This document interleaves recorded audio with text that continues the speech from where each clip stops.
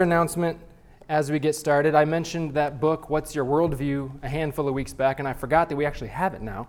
So in the Resource Center, it's the first bookshelf in the top right corner of it. I think there's only a couple copies out on display, but we have plenty. So if you're interested in that book, What's Your Worldview by James Anderson, it's very short, it's helpful. If you want to give it away to somebody that you don't think is a believer, it'd be helpful for them to think through some of the consequences of their worldviews. So that's there. If they run out, let me know. We have more to put on display, or I can even bring them in here if we think that's useful. But today we're going to be talking about moralistic therapeutic deism. And if you have no idea what that is, well, then you'll hopefully learn something today. So we'll head through that. First, I want to pray, and then we'll get into it, okay? Gracious God, we thank you for the blessing it is to meet together in your church today, to help build up the body and to learn what it means to be a functioning member of a functioning body. Pray that what we review today can remind us of the truth of your word. I pray that we would be in despair for those deceived by these wrong beliefs about you and be grateful for how you've revealed yourself to us. Pray that it be a blessing to us and be glorifying to you in Jesus' name. Amen. Quick recap before we get to this, to get where we are. I'm not going to go through the whole spiel, and if you haven't been at the previous classes and want to hear them, they are available on our church website or on any good podcasting app, or even a not very good podcasting app. You can probably find it there. Just search for NCBC Adult Discipleship Electives and you'll find them. But our first few weeks were setting the foundations of what a Christian worldview is and what it's like to think in terms of a worldview, kind of give us our baseline for then how we would look at and analyze non-believing worldviews. We had 2 weeks of explicitly secular worldviews when we looked at secularism and postmodernism.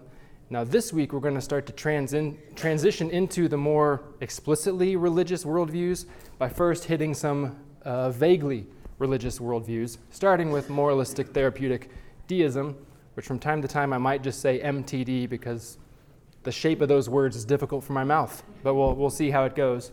And then next week, we'll look at religious pluralism. And then after that, some explicit formal world religions we'll look through.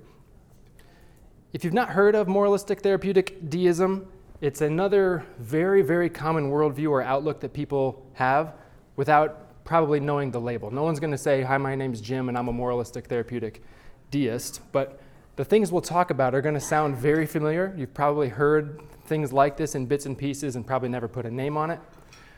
And it's even possible you have heard this term before because Kevin has said it a few times from the pulpit, and you may have thought, did he just make that up? Because it sounds a bit made up. But it is a thing, and all words are made up, so you would have been kind of right anyway.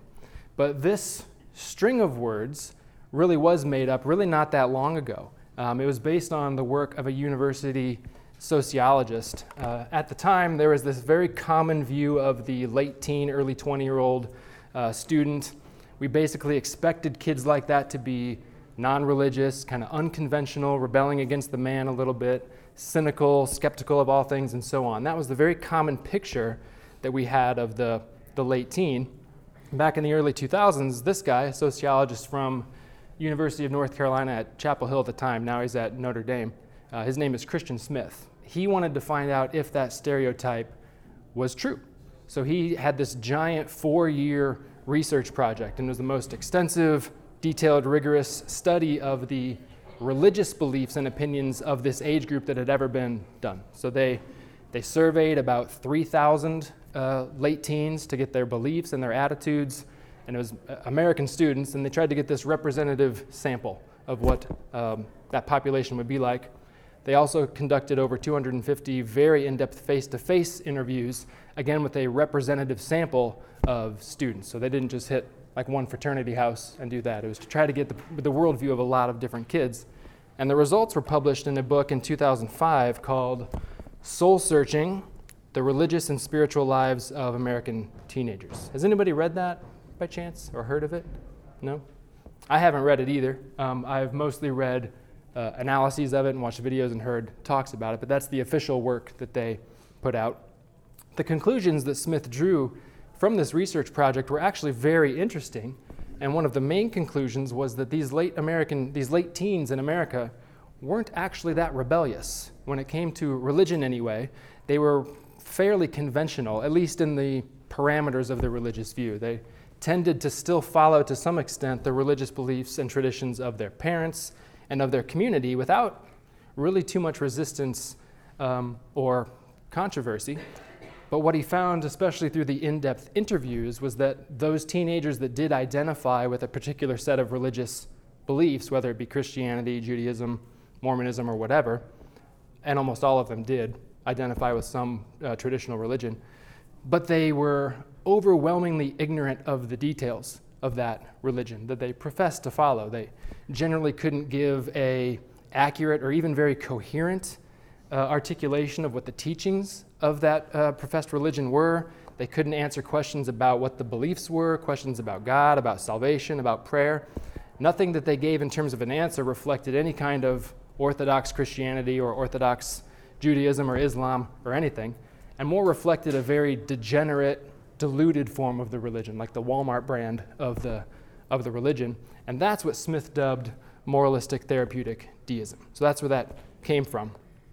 He went on to suggest, actually, in a later work, that what he was defining here may in fact be the dominant religion among all Americans in general, not just teenagers, but adults as well. And he concluded that because if you were to think, let's ask the question, why do these students hold this perspective? Where did they get it from? Well, probably from mom and dad and from the community. They didn't all just come up with it. It was learned behavior and learned beliefs. So that's where the term comes from.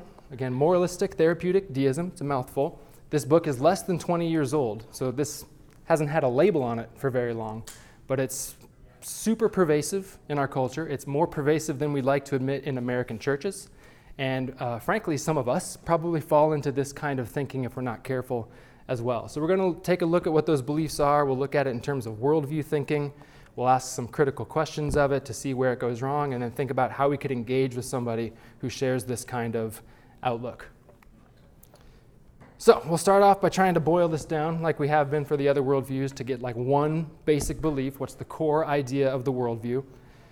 And here's how I would at least categorize the basic idea of MTD. And I'm playing a little bit off of the first question of the Westminster Shorter Catechism, if you're familiar with that asks, what is the chief end of man? With the answer being, the chief end of man is to glorify God and to enjoy him forever. Well, this perspective is basically the exact opposite of that. This would be that God's chief end is to help us feel good. So God's chief end is to help us feel good. So right away you can see that this is a very upside down picture versus biblical Christianity. We have a theocentric worldview, a worldview that's centered on God, whereas moralistic therapeutic deism would have, and I had to look this word up, an anthropocentric worldview. That's the opposite of a theocentric worldview. Anthropocentric means centered on people, centered on man. It's a very man-centered worldview.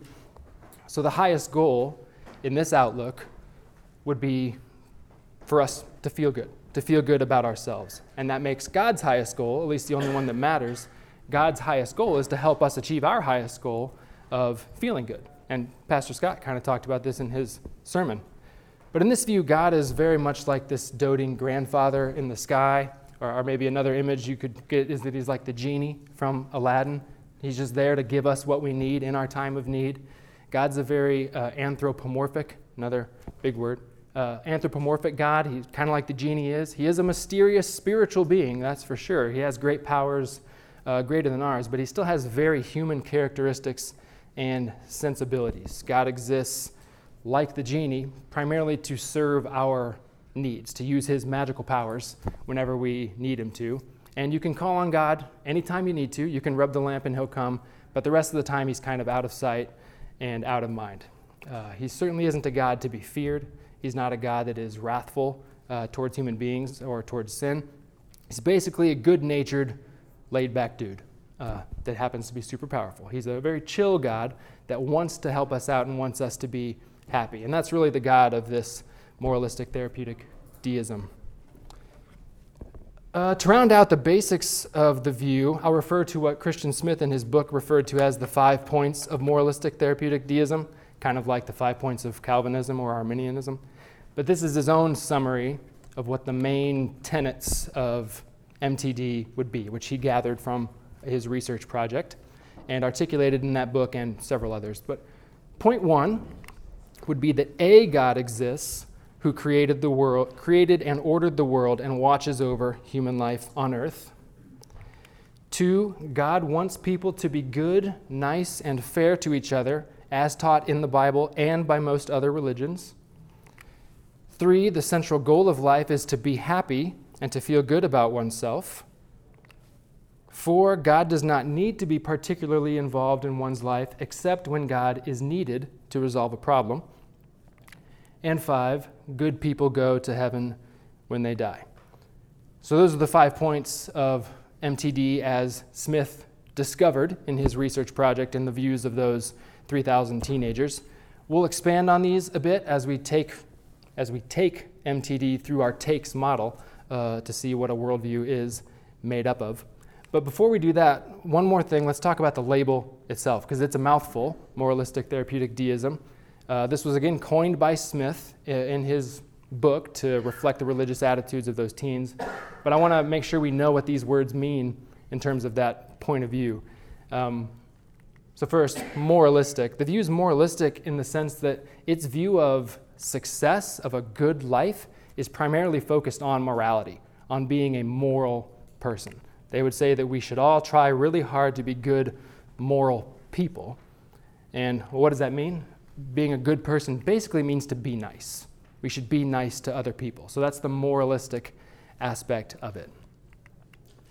Therapeutic, it's therapeutic in that it suggests that religion, and not any particular religion like Christianity in specific or anything, but religion primarily plays a therapeutic role in people's lives. What religion serves to do is to make us better, nicer, and happier people. I mean, if you have let's say you have an injury, you go to a physical therapist, they make you better. You got anxiety, you're worried about stuff, you go to a therapist, they make you better. That's kind of the thing in our culture. You have a problem, you go get therapy for it. And religion is the ultimate therapy, and God is the ultimate therapist in this point of view. So that's the therapeutic aspect of it. And then deism, where it's deistic. How is it deistic? Well, it's deistic in that it does affirm the existence of a God of some kind.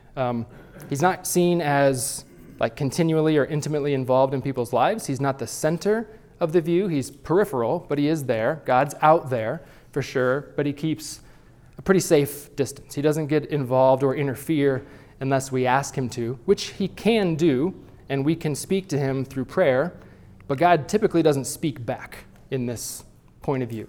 It's a very one-way relationship. We do most of the talking. They don't hear back from God, and not that we audibly hear back from God either, but they don't really receive any real word from God. They might respect the Bible, think of it as a handy ethics book, but they wouldn't read it and understand it in a way that it's a direct, authoritative word directly from God. It's not God-breathed in the 2 Timothy 3:16 sense for them.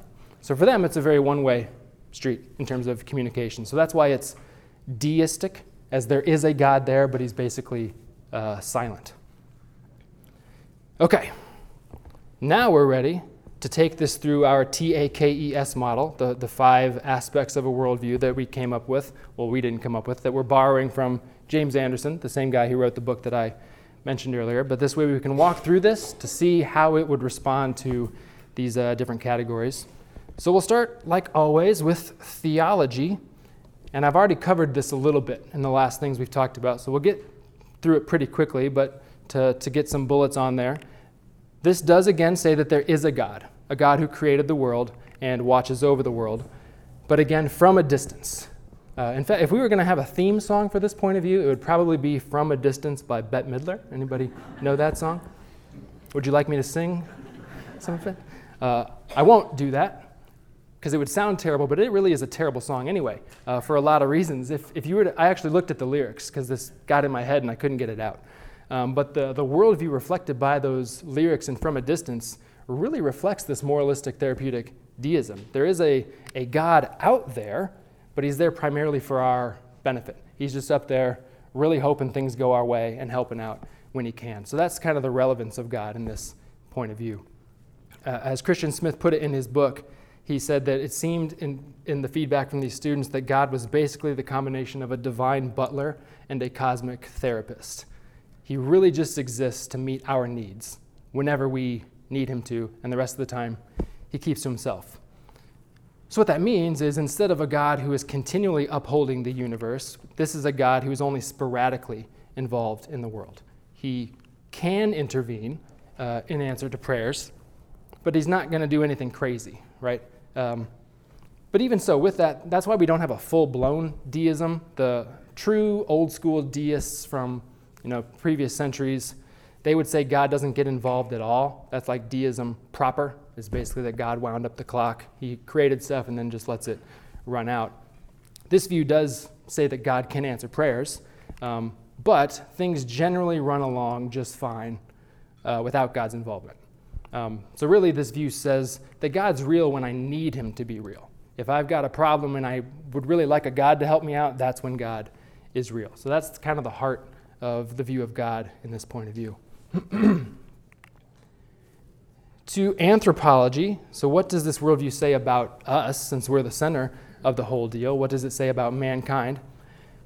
Well, they do affirm typically, and again, there's not a church of moralistic therapeutic deism. It's people all over churches and synagogues and wherever that hold this outlook. But they would generally say that we are created by God somehow or another. The details of human origins typically aren't really important to someone who holds this kind of outlook. It's all pretty vague. We don't need to be super specific about it.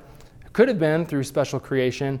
It could have been through evolutionary processes or somewhere in between. It doesn't really matter typically. But they will typically affirm that we are spiritual beings, that we're not purely physical beings, as like the naturalist would hold, that we're just the stuff that we're made of. There is a spiritual aspect to humanity, and that's why for them it's important to exercise that spiritual side and to be religious. In terms of our place in the universe basically exists for us. While we're not like physically the center of the universe in terms of spiritually and why the universe is here, this view would say it's here to serve us. As I said earlier, this is a very anthropocentric worldview, and I'm going to say that word a lot because I like it, anthropocentric. But that's the point of view. The universe is here for us.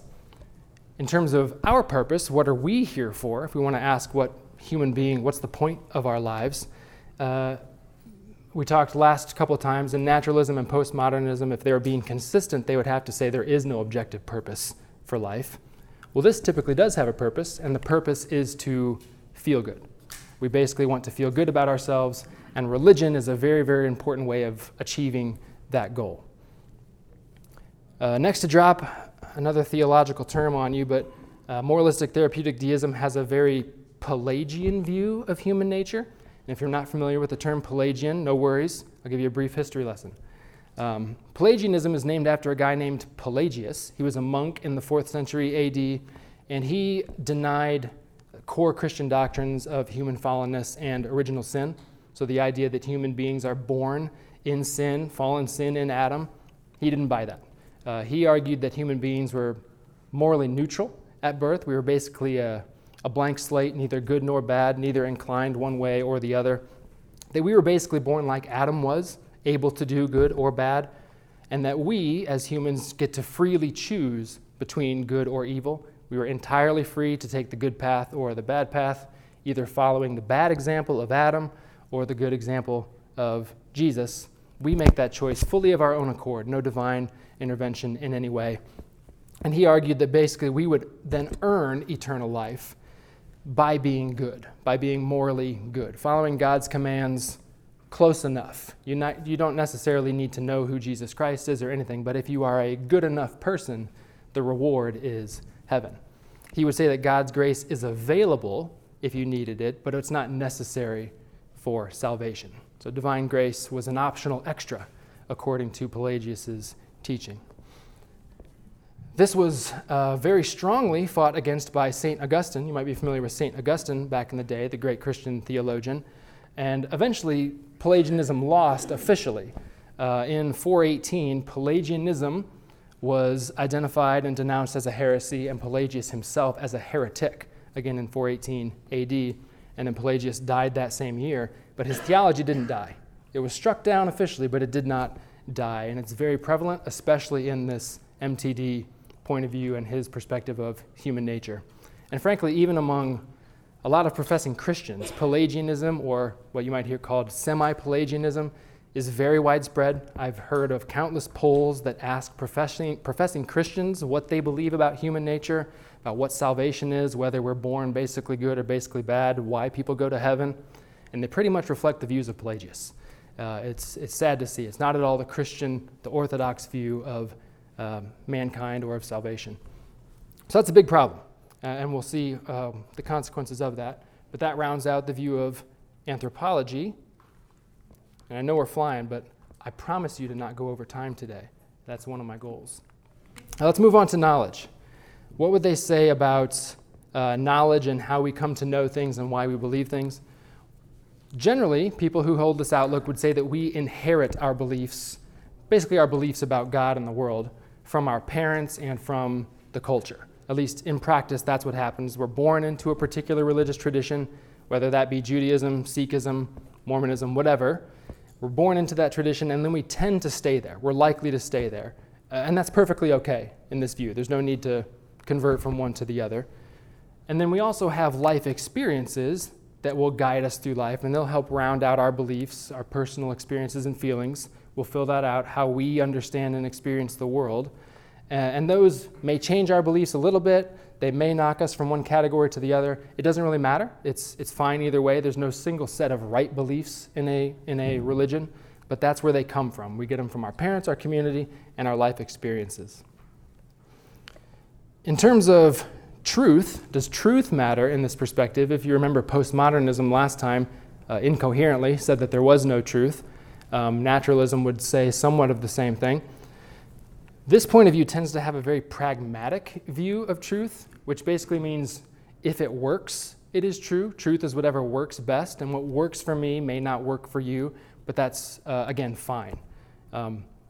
If believing a certain set of religious beliefs makes you happy, makes you a fulfilled person, makes you a better, more moral person, helps you get along with other people, then it's true enough. It's a true enough set of beliefs. It's true in the only way that really matters in this point of view.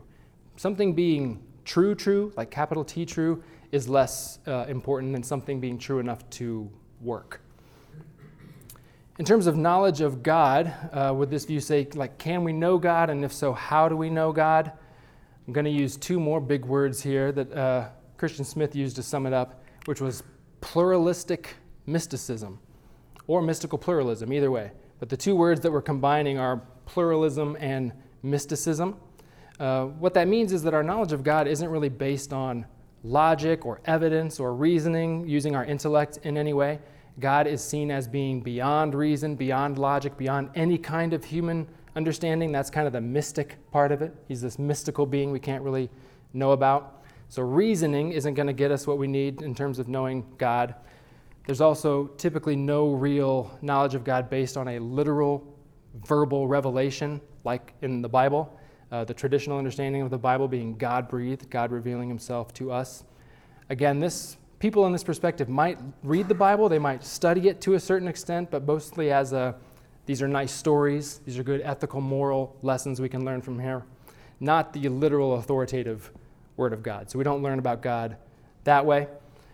They would also typically hold that different understandings of God are all equally valid, whether it's the religious or the Christian understanding of God or the Muslim understanding of God or Mormon, whatever, they're all equally valid and work more or less to serve the same purpose. Next time we meet, we're going to talk about religious pluralism, but MTD certainly falls into a pluralistic, in terms of religion, point of view, but we'll save that for now. But basically what that means is that no one's really sure, no one really knows what God is actually like, so any conception of him is good enough if it works to achieve those other purposes, to making us a better, more fulfilled person. But we'll save religious pluralism for next time. Let's go to E for ethics. So what would this worldview say about right or wrong? They're very focused on being a good person and living the good life. Let's see what that means. What value should we actually hold? Typically, someone that holds this kind of perspective would affirm that there are some universal moral principles. It's not advocating like a full-on relativism like postmodernism claims to do anyway. But the moral principles that are absolute are very simple and few in number. What it means to do the right thing is generally very broad and very basic and straightforward in this point of view. And really, if you were going to boil it down, it would be to just be nice, right? Be nice to other people. It's really the poor man's version of Jesus' teaching, the golden rule, to do unto others as you would have them do unto you. But that's their kind of foundational thing, is we should be nice to each other. They would, though, say that there are some oral moral principles. Christian Smith was able to extract these from all of that research that he did and find some more kind of very high-level basic moral principles that nearly everyone seemed to share. That would be things like we should treat others with respect and fairness. We should work hard in life to try to be successful in what you do. You should look out for your friends and your family. You should also look out for yourself, particularly with sex. They would say you don't want to get into trouble with sex. So avoiding sexual immorality was a fairly consistent response from these students that basically espoused this worldview. But the details of what that actually means were super vague and pretty sketchy. So they would generally say the idea would be you shouldn't use sex in a way that leads to bad consequences or makes people unhappy. You might hear things like you shouldn't have sex until you're ready, right? Not until you find the right person. Nowhere near the more narrow view that like Christianity would say, that it's for one man and one woman in one marriage, but be very, very broad that way. And then another principle, everybody's favorite, is that you shouldn't be intolerant or judgmental towards others. It's kind of an each to his own, live and let live kind of perspective. If other people want to do other things that you don't do, they want to follow another religious perspective, all of it is okay as long as these other principles aren't contradicted in any way. As long as they're meeting this criteria that we've made up, let them do what they want to do.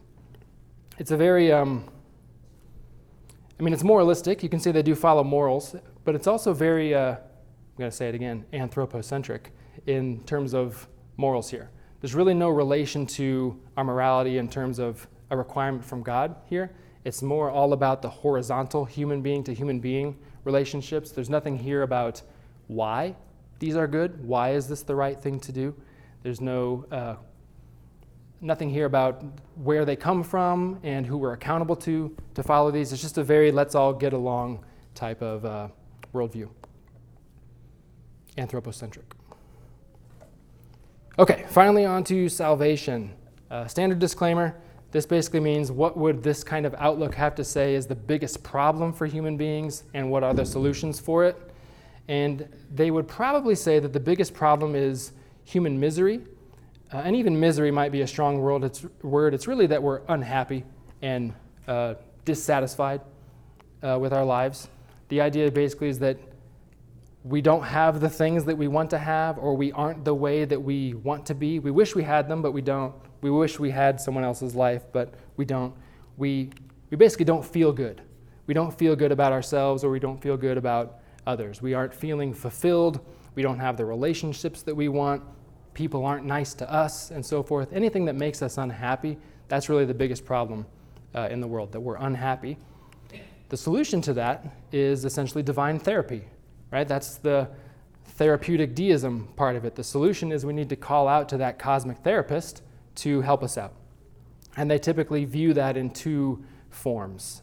We have a now form of what we do about our unhappiness, and then we have a future form of what is done with it.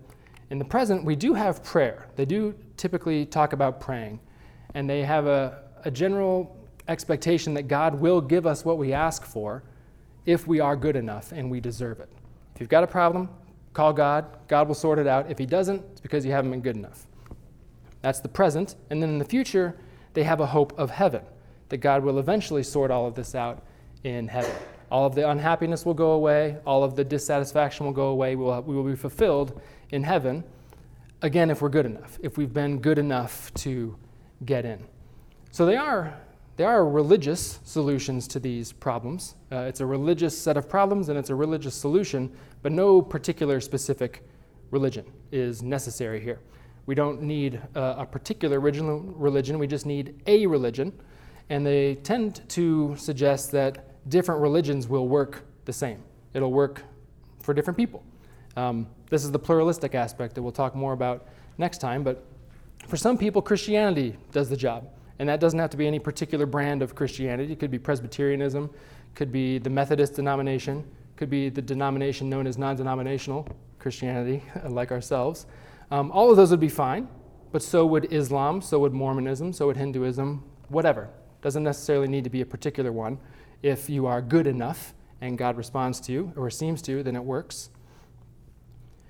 In terms of heaven, in terms of how people get there, the basic definition, which we saw in the 5 points, is that good people go to heaven and bad people go to hell. And I suspect that if you were going to do a poll of just all Americans about, what do you believe about heaven and hell and how people go there, that would probably be the answer that you hear from just about everyone. And the category of people that fit into bad are probably like Hitler and maybe 2 other guys that fit the bad category. Unfortunately, I've even heard I've heard polls on programs like the White Horse Inn, if you're familiar with that, where they will poll professing Christians, like outside of a Christian event, and they ask that person, why do you believe that you will go to heaven? And the answer typically is, because I'm a good person, right? It's very, very, very common, and we need to protect ourselves from it and try to protect other people from it as well. Okay. Oh, we're cruising. We've kind of laid it out as a framework here in terms of what it looks like as a basic idea. And again, this isn't an official religion that you can find in a book. This is people who might be kind of tangentially related to other religions that hold this point of view, but it's still worth evaluating on its own terms, as well as looking at how it is in terms of livability. So I want to go through a couple of our evaluation tools that we've talked about before. We could probably use just about any of these and show kind of the weakness of this as a worldview in terms of like the head tools, it's being consistent, having explanatory power. It doesn't really stand up at all. But today I don't want to use so many of those. I want to just look at a couple of the practical worldview critiques to see how this would answer things like, does it align with experience? Does it give hope? And those kinds of things. It's a pretty poorly thought out worldview. Most people that hold it don't realize they hold it. They think that they are holding something probably a very wise interpretation of the world around us. But let's go through some of those. We will use these a little bit next time for religious pluralism, but let's just stick with the heart tools today.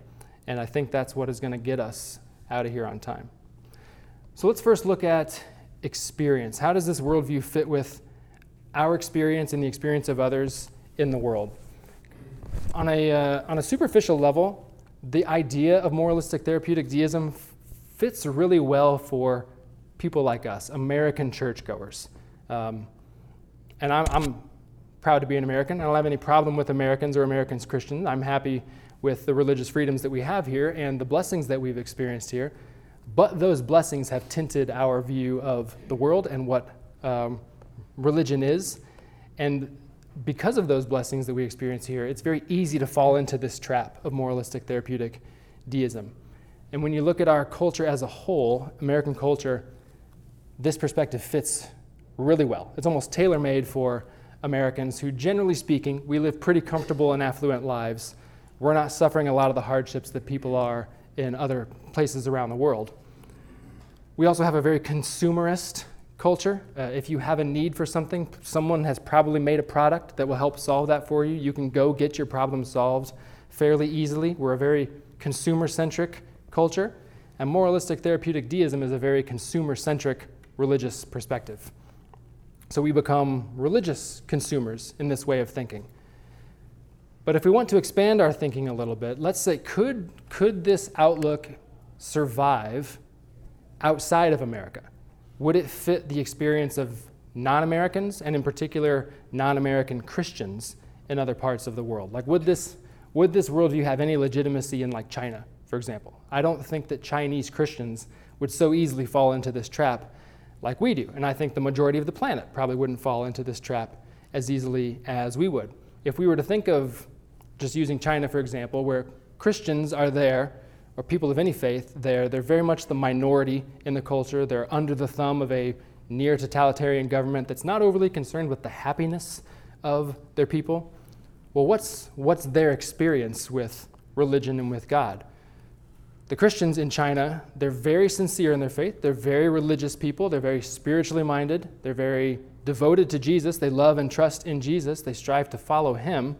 They're just as spiritual, if not more so, than we are.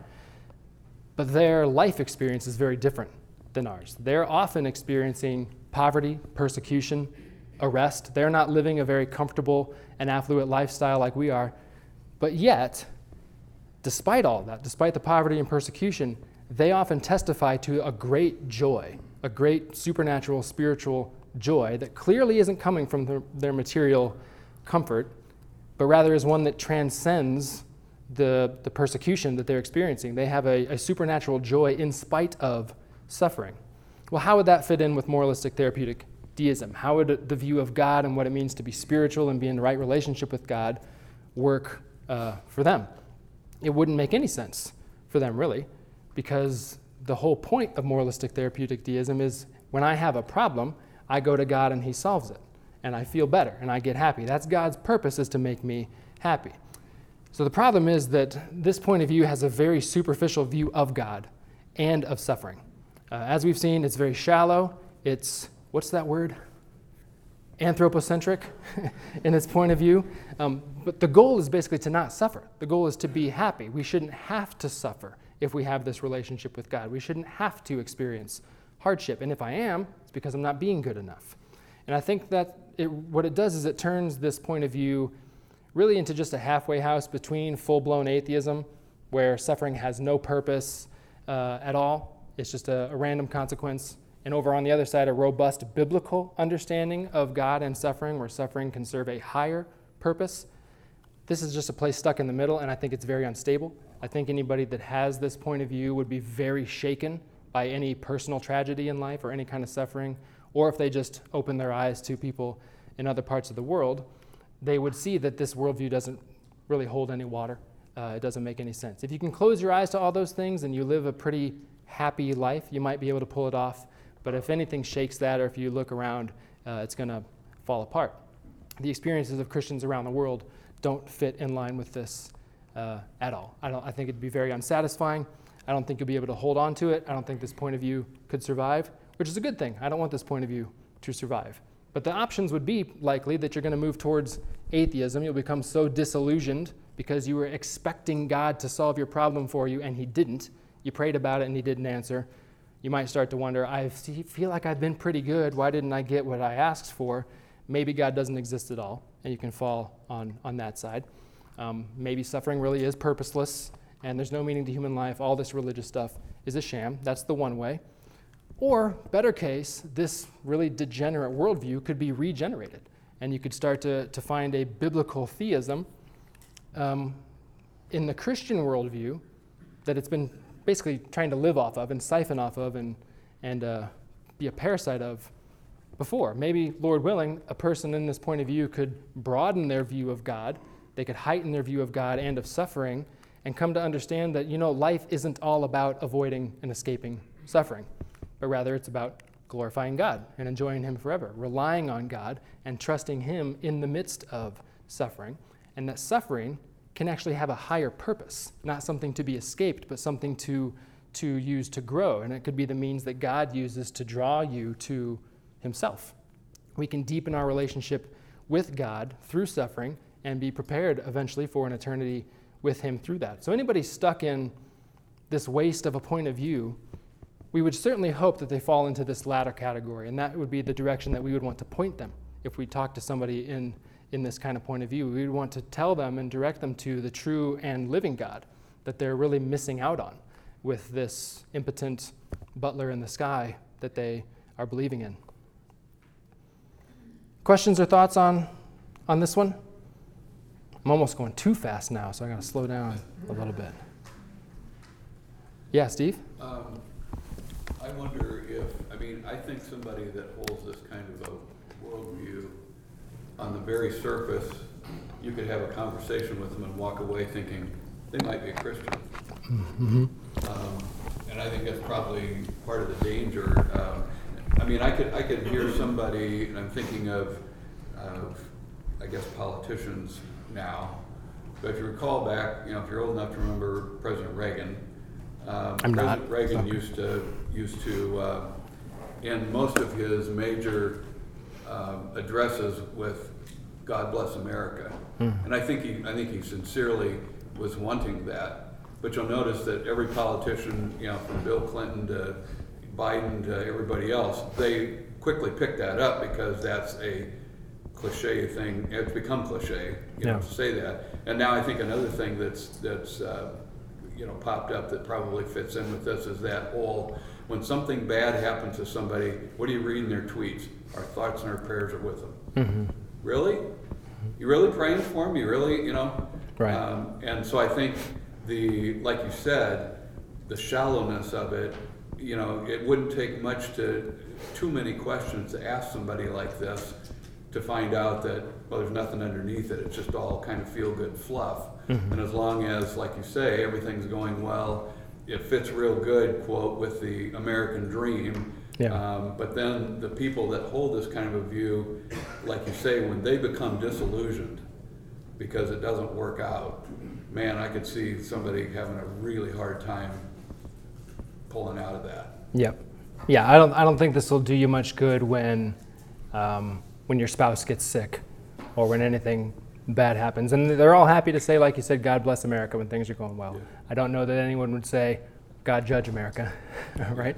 But yeah, very, very spot on. And you're probably thinking of like 20 to 100 people that that you're like, I wonder if I know they say religious-y things. Yeah. I don't think they go to church. I don't know it's weird when I pray around them, all those kinds of things. It's very possible that they have this, because the glory of God is manifest in the world. So they might have this picture of God probably exists, but no true understanding of who he is, what his expectations are, and why his expectations are those things, and how we are made right with him, not by doing those things, but by trusting the God who did. So yeah, very good points. Now that takes us pretty well into the next one. We'll do one more tool, and we'll talk about the tool of hope. So this is asking, does this worldview actually give any real hope to a person that holds to it, either hope now or hope in the future? And I want to specifically talk about heaven. So they tend to agree that there's a heaven of some kind, and good people go there.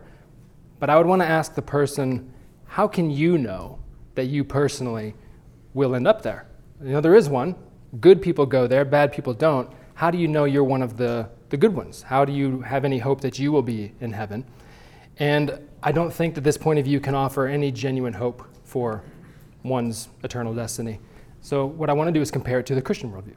But first, in this worldview, they do say only good people go to heaven. So the obvious follow-up question would be, for a person, have you been good enough? Have you been good enough either so far, or will you be good enough by the end of your life to get into heaven? How would I know if it were me? And the short answer would have to be, if thought about, I guess I don't know, right?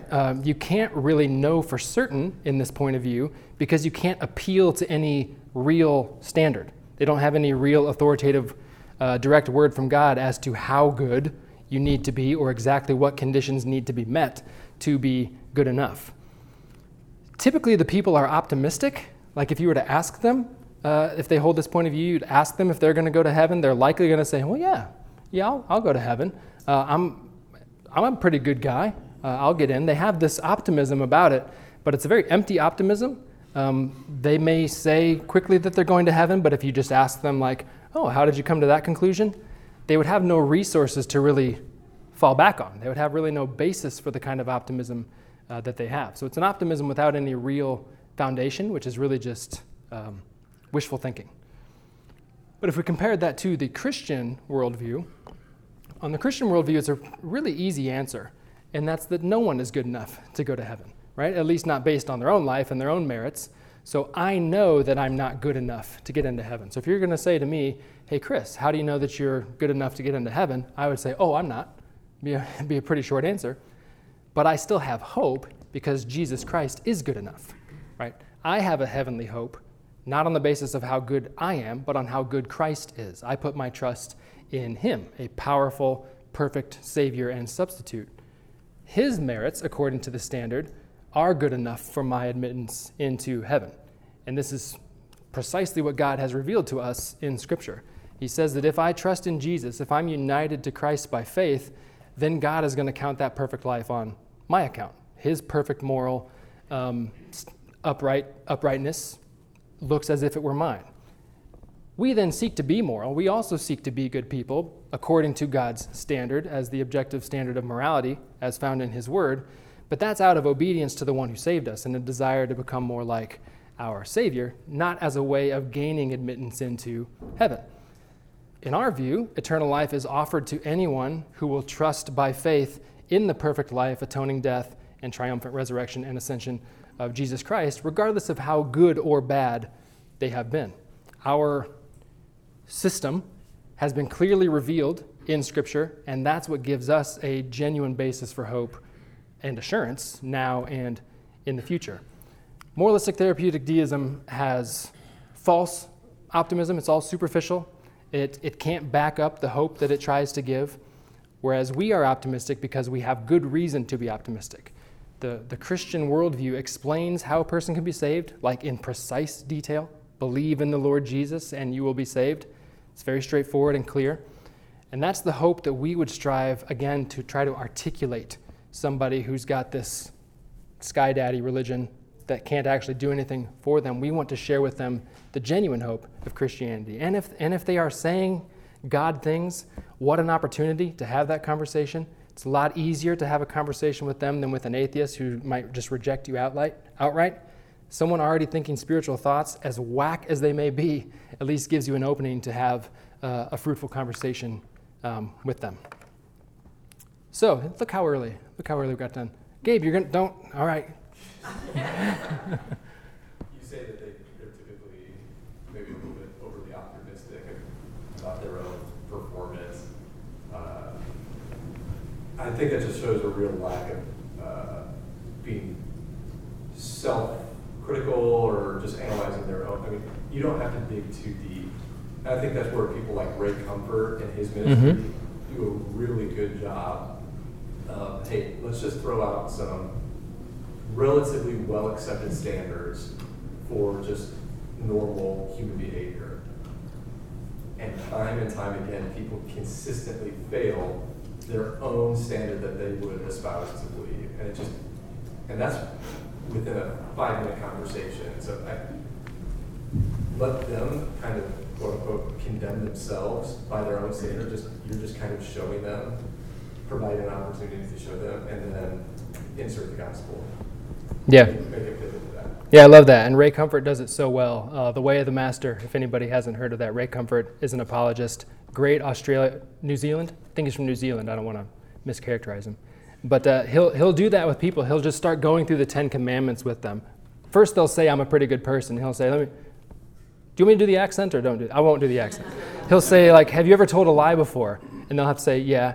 And he'll say, have you ever stolen anything? And they'll often eventually get to a yes, even if it's stealing time. He's like, well, I don't want to judge you, Bobby, but you just told me you're a lying thief. And starts going through the standards. And that's what the law is supposed to do. That's what God's law does. Is what Scripture tells us. It holds a mirror up to you to show you your inadequacy. And then, instead of walking away, you throw them the gospel. Here's the gospel hope to bring you to salvation. Ray Comfort's amazing at that. Our 3-circle evangelism model is very good at doing that. There are wonderful ways of, as Gabe said, letting people try to see if they even meet their own standard, and they often don't. And we all do the same thing. None of us meet the standard, and that's the point. I don't meet the Christian standard either, and that's the point. But Jesus Christ has, and that's the good news. And we don't want to share the Bible to share good advice. We want to share good news. So that's the hope. Any other questions or comments on any of this or any of the previous sessions as well? No? Okay. Again, reminder, we're not meeting next week. We'll be meeting in the Family Center, but we'll be back on the Sunday following, and we'll talk about religious pluralism. And then we'll get into, after that, the religions. I appreciate all of you. I think 27 of you did the poll to see which religions we wanted to talk about. So we'll be going through those. I can share the order of how many got the most votes if you'd like to, but I probably won't go through the exact order that way. I'll try to go into ones that kind of make sense with each other. But the number one religion that you wanted to hear about for the first many weeks was Islam. and Mormonism was trailing at number 2, but Mormonism really made a comeback in the last few weeks to top at number 1. So the poll's still open if anybody's dissatisfied with that, but I'll look forward to doing that. So yeah, I'll pray, and we can head on with our Lord's Day. Heavenly Father, we're so grateful that you aren't a God that is silent, that you aren't distant and remote from us, but you've revealed yourself to us in your word. You indwell us in your Holy Spirit, and you've sent your Son, Jesus Christ, even to live among us for a period to show what the standard was, to live it perfectly, and then to grant us that perfection and take upon himself our sin. Pray that that's good news that we can share with others that have a really weak view of your sovereignty and of who you are. Father, I pray that we would be bold enough to share them the truth, that we would share that truth in love. We would show them what your word says and what the rescue plan is that you provided in Jesus Christ. Pray all these things in his name. Amen.